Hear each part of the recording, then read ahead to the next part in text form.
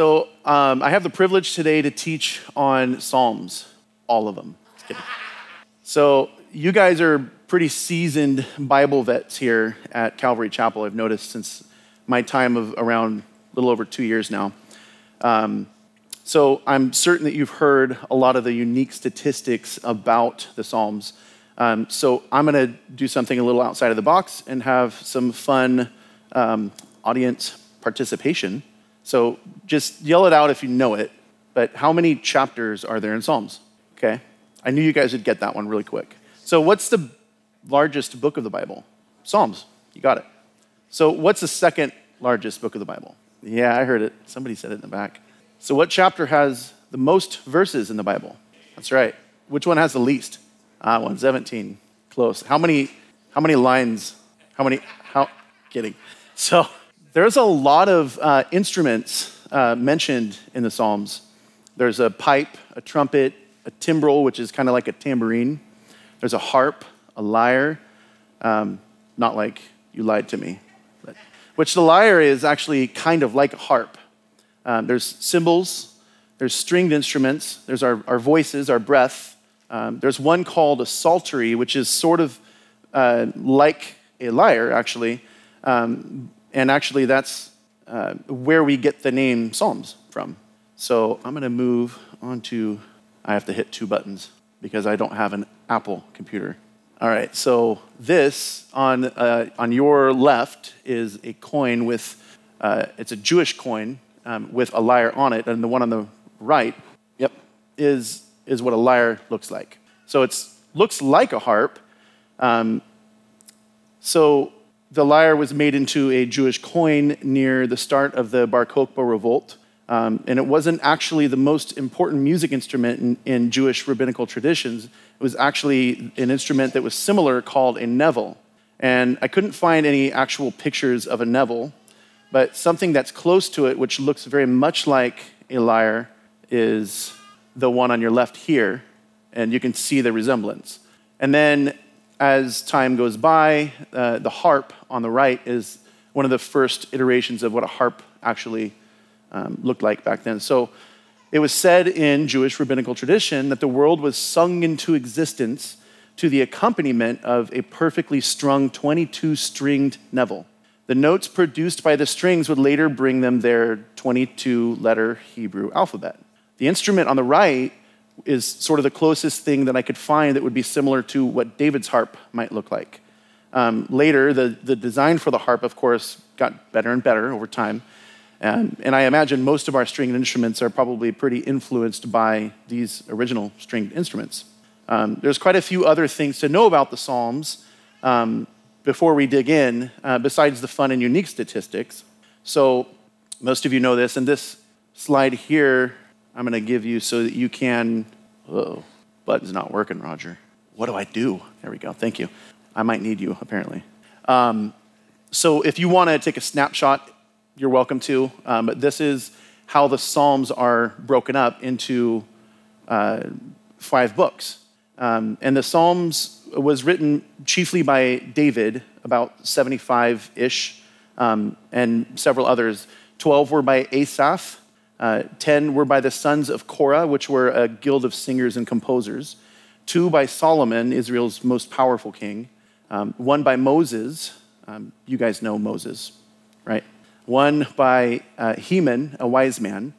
1 by Ethan, another wise man, both of them part of the sons of Korah.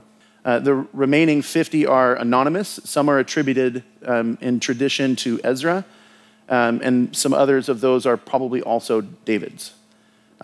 Something else interesting to me based on the 5 books is, you guys know how in the Bible, especially in Genesis and some of the more poetry books, there's a lot of 3s and 7s and 10s. I was listening to a sermon that Chuck Missler gave, and he mentioned in it that if we were to put these 5 books together, then you would have 70 books of the Bible. That's a 7 and a 10. I just found that interesting. There's no implication in Scripture that that's truly how it should be or anything like that, so I'm not necessarily holding to that, but it's an interesting thing that I found.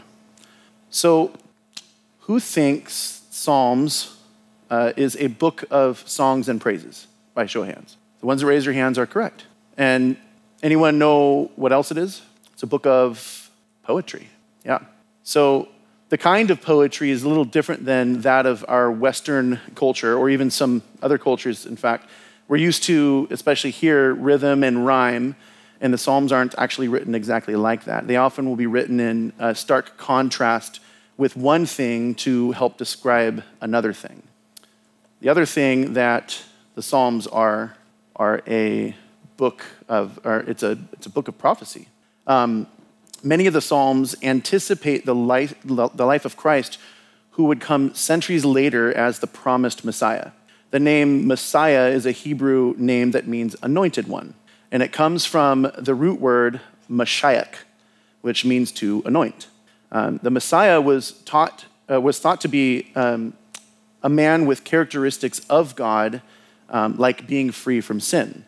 And most messianic teachings of the time of ancient Judaism were eschatological in nature, referring to the last things. And so here's a list of prophecies within the Psalms with their verses to show their fulfillment. I'm going to move that there. I knew I should have used a bigger font. It's hard to tell. So feel free to take a snapshot of this. But so I'll go over a few of them. And this isn't all of them, by the way. This is just 10 of them. But Psalms 2:7, God declares him, that's Jesus, to be his, that's God's son. And that's corroborated in fulfillment in Matthew 3:17. And so each of those numbers there are corroborated by the numbers to the right. So Psalms 1 is what we get to go over today. This book is the perfect beginning to Psalms because it contrasts, as I was alluding to earlier, two ways of the life for man. That's men or women. That's with God or without. That's the only two ways. So let's all stand for the reading of God's word. Psalm 1. Blessed is the man who walks not in the counsel of the ungodly, nor stands in the path of sinners, nor sits in the seat of the scornful, but his delight is in the law of the Lord. And his law he meditates day and night. He shall be like a tree planted by the rivers of water, that brings forth its fruit in its season, whose leaf also shall not wither, and whatever he does shall prosper. The ungodly are not so, but are like the chaff which the wind drives away. Therefore, the ungodly shall not stand in the judgment, nor sinners in the congregation of the righteous. For the Lord knows the way of the righteous, but the way of the ungodly shall perish. God, thank you for the opportunity today to serve you in this capacity. To be sharing your word with my church family is just an honor. And I pray that you would guide the words and that you would you would fill the hearts of those here with us tonight. So we thank you for your son on the cross in your name. Amen. So you guys will have to forgive my speed because I'm not great with technology. And actually, Roger, can you go to the second? So you're there, but can you go to the second one that says Psalm 1:1? There's one like 6 down or something. Perfect. Thank you. So the first psalm serves as a general outline or intro to the rest of the psalms. It's easy to understand and explains how and how not to walk as a believer. And it shows that as believers, we are blessed, and those that choose the other path, that's the path of darkness, are sure to find misery. It also serves as a prelude to all of what's to come in the rest of the Psalms and the rest of Scripture, for that matter. So let's begin. Now notice the progression of the physical attributes of this verse. So there's walk, there's stand, and then there's sit. It sort of walks you down the path of the unrighteous in a progressive manner. Each action takes a stronger stance away from God. And digging a bit deeper, there are also 3 ideas of how you might find yourself involved in evil. The counsel path, and seat. And finally, there's 3 levels, each increasing in ungodliness of evil. First, there's wicked, then sinners, and finally, scornful, or if you might be reading a different translation that says scoffers. Something else interesting here, and I gave it its own slide, is a few weeks ago I had the opportunity to teach the young adults, and I taught Ephesians 4:17 through 24, but I noticed something when studying Psalms 1:1, and that is that it directly correlates. So Ephesians 4:17 says, "This I say, therefore, and testify in the Lord, that you should no longer walk as the rest of the Gentiles walk, in the futility of their mind." And check it out. So Psalms 1:1 says, "Blessed is the man who walks not in the counsel of the ungodly." And then Ephesians 4:18 says, "Having their understanding darkened, being alienated from the life of God because of the ignorance that is in them, because of the blindness of their heart." And then, "Nor stands in the path of the sinners." And then 4:19 says, "Who being past feeling," that's this idea of what's called a reprobate mind. You're so far into sin, you're steeped into sin so boldly against Christ that you don't even feel it anymore. You don't even notice it anymore. And they've given themselves over to lewdness, to work all uncleanness with greediness. And then, "Nor sits in the seat of the scornful." And you'll see how that connects in a little bit here. So back to the verse. So remember that through the verse, the psalmist is contrasting what we should do by telling us that blessed is the man who chooses not to do the negative things described here. So blessed is the man. The word, we're going to get a good Hebrew lesson today, by the way. The word blessed in the Hebrew is ashur, and it comes from the word ashar, which means to be straight, or in the widest sense, to be level. Ashur means, "Oh, how happy." So blessed is, "Oh, how happy is the man." That's how the passage could read. "Oh, how happy is the man who walks not." Man, by the way, in this case is all men and women. Who walks not, does not follow. And walks is to go along with. In the counsel, that's viewpoints or opinions in how we ought to resolve something, of the ungodly. And this is the opinions of those that want nothing to do with God. And we as Christians, we ought to avoid this kind of counsel, lest it lead us astray. Rasha is the Hebrew word for morally wrong, or actively bad and condemned person.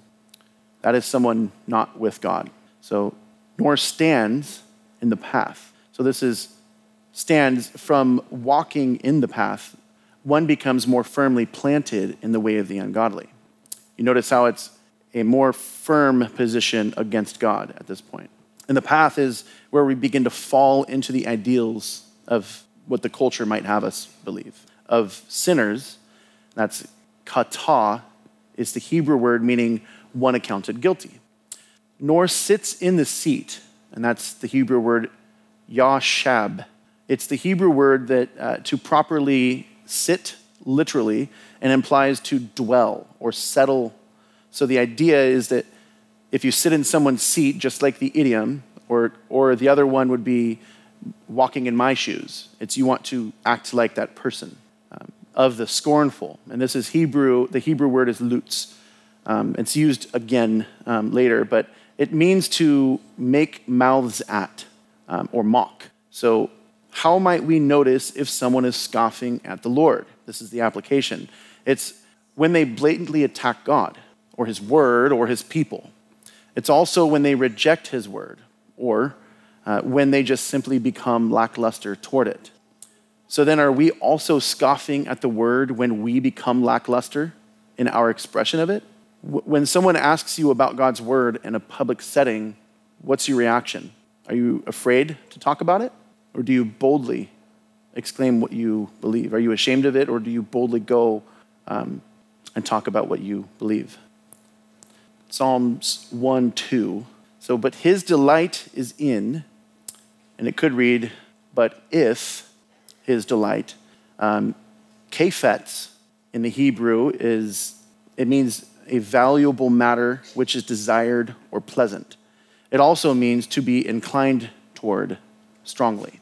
But his delight is in the law of the Lord. So this should be the object of our delight, the Lord, that is. We've learned from Pastor Ben recently that the law is the Torah. So the Pentateuch is the first 5 books of the Bible, or the Decalogue, the 10 Commandments. And in his law, he meditates day and night. Day and night is another idiom, which means literally regularly or consistently. So we're not doing it throughout the entire day, and then also we do have to sleep. So it's an idiom that means to be consistent on this. And then to meditate on God's law is to think about how or when or where we can apply it to our lives. And it could also be to read it, to hear it, or to study it regularly. Psalms 1:3, and he shall be like a tree. So let's talk about trees. I think it's fair to say that we can all see that this is a metaphor. We can't be trees. This isn't Lord of the Rings. We can't be the talking trees. So trees have what that holds them to the ground? Roots, that's right. And usually the bigger the tree, the deeper those roots. Not only that, but the longer a tree grows, the stronger it becomes. And if you compare, for instance, the houses of today, those of you builders out there, versus the houses even just 100 or so years ago, you know that the old growth lumber, the ones with tiny, tiny little rings on the end of the 2x4s, are wildly stronger. And those pieces of lumber that are still in houses today will actually far outlast the lumber currently being used to build houses now. It also takes time to grow a tree and mature it, just like it does to grow and mature in the Word or even in Scripture memorization. We can't all be Pastor Isaac who can just memorize it like that. I'm so jealous. So planted by the rivers of water. I found it interesting that the verb here, planted, actually means to transplant in the Hebrew. And it's this right here that's exactly why it's extremely important to exposit the word. We have to dig in and find out exactly what these words actually mean and what they meant in the context of how they were written and who wrote them and who did they write them to. So the fact that it says, that it really means transplanted, it has some pretty big implications because it harkens to our salvation. When we become a new version of ourselves, which is where we draw the correlation from Ephesians 4:17 through 24, where we're no longer the old man, we're a new version of ourselves in the Lord, and a much better one. So we've moved out of one kind of environment and we've anchored ourselves to a better new one. So why would the tree be transplanted near rivers of water? So there's a much higher likelihood of the survival there, as it has much easier access to proper nutrients that are essential to living or bearing good fruit. So that brings us to the next line, that brings forth its fruit in its season. So the word fruit is to bear the power of the gospel. And I get this from Colossians 1:5-6.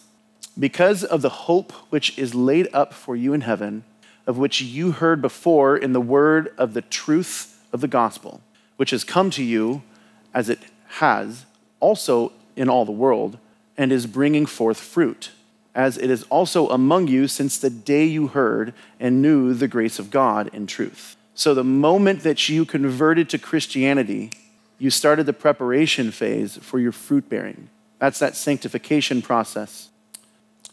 So that brings forth fruit in its season. So what exactly is the fruit, and how much of it will we yield?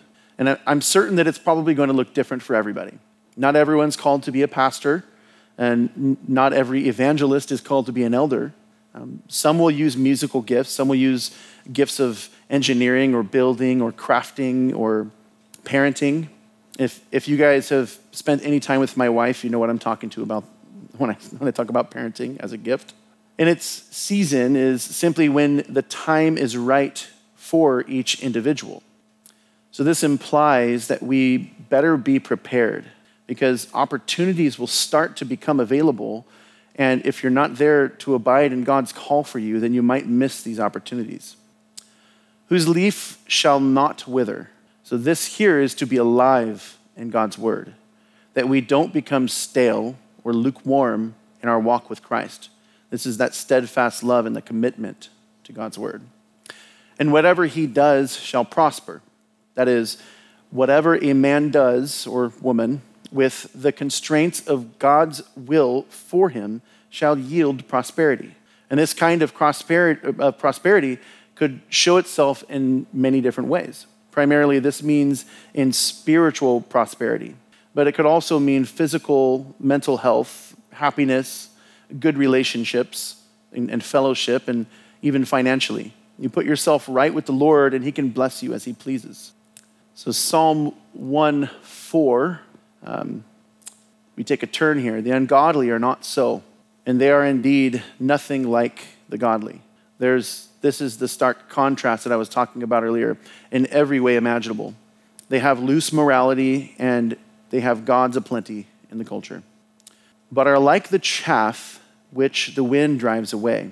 This was one of the most interesting parts of this. Is being basically 2 to 3 years new to truly digging into the Word. For me, chaff is something I wasn't necessarily familiar with before studying for this sermon, so I did some studying on that. So the chaff is the newly torn seed covering debris.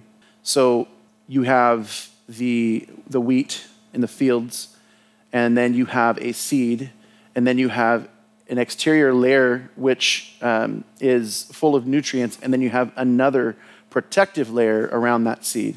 And that part they call the husk. So it's actually not called the chaff while it's on the seed. And so it does serve a purpose. And it's protecting the seed from physical damage, from sun damage, or disease. So then when it turns into debris, only after being ripped off the seeds, that's when it's called the chaff. And so what farmers would do is they would take the grain and they'd rub it between their hands like this, and all of the seeds would fall and the chaff would just blow away, just wither away like that. And the funny thing is this is something that God chose to say here, which the wind drives away. The chaff is absolutely useless after it becomes chaff. There's the emphasis is that it's useless. There's no purpose for it. And that's how we are comparing the ungodly. That's a hard thing to read. The wind here depicts that it's easy for God to send us off as the chaff if we decide not to be in relationship with him. As it's for the farmer, it's as easy as it is for the farmer to send off the chaff. Therefore, the ungodly shall not stand in the judgment. And this part was a little bit hard to understand at first because we will all be judged. So what does that mean? So the Hebrew word kum means to endure, and that's stand. So endure is a word you could use there in substitution so that it's easier to understand. So you could say instead, the ungodly shall not withstand the judgment. So it might be better described in the parable of the wedding feast in Matthew 22, 11 through 14. But when the king came in to see the guests, he saw a man there who did not have on a wedding garment. He wasn't supposed to be there. So he said to him, "Friend, how did you come in here without a wedding garment?" And he was speechless. Then the king said to the servants, "Bind him hand and foot, take him away, and cast him into the outer darkness. There will be weeping and gnashing of teeth, for many are called, but few are chosen." So we move on after the judgment to, "Nor sinners in the congregation of the righteous." So those without God are destined to be without him for eternity. They're going to be set apart from him forever. They don't get the privilege of standing forever in communion with our holy Savior. This is a big warning. For the Lord knows the way of the righteous.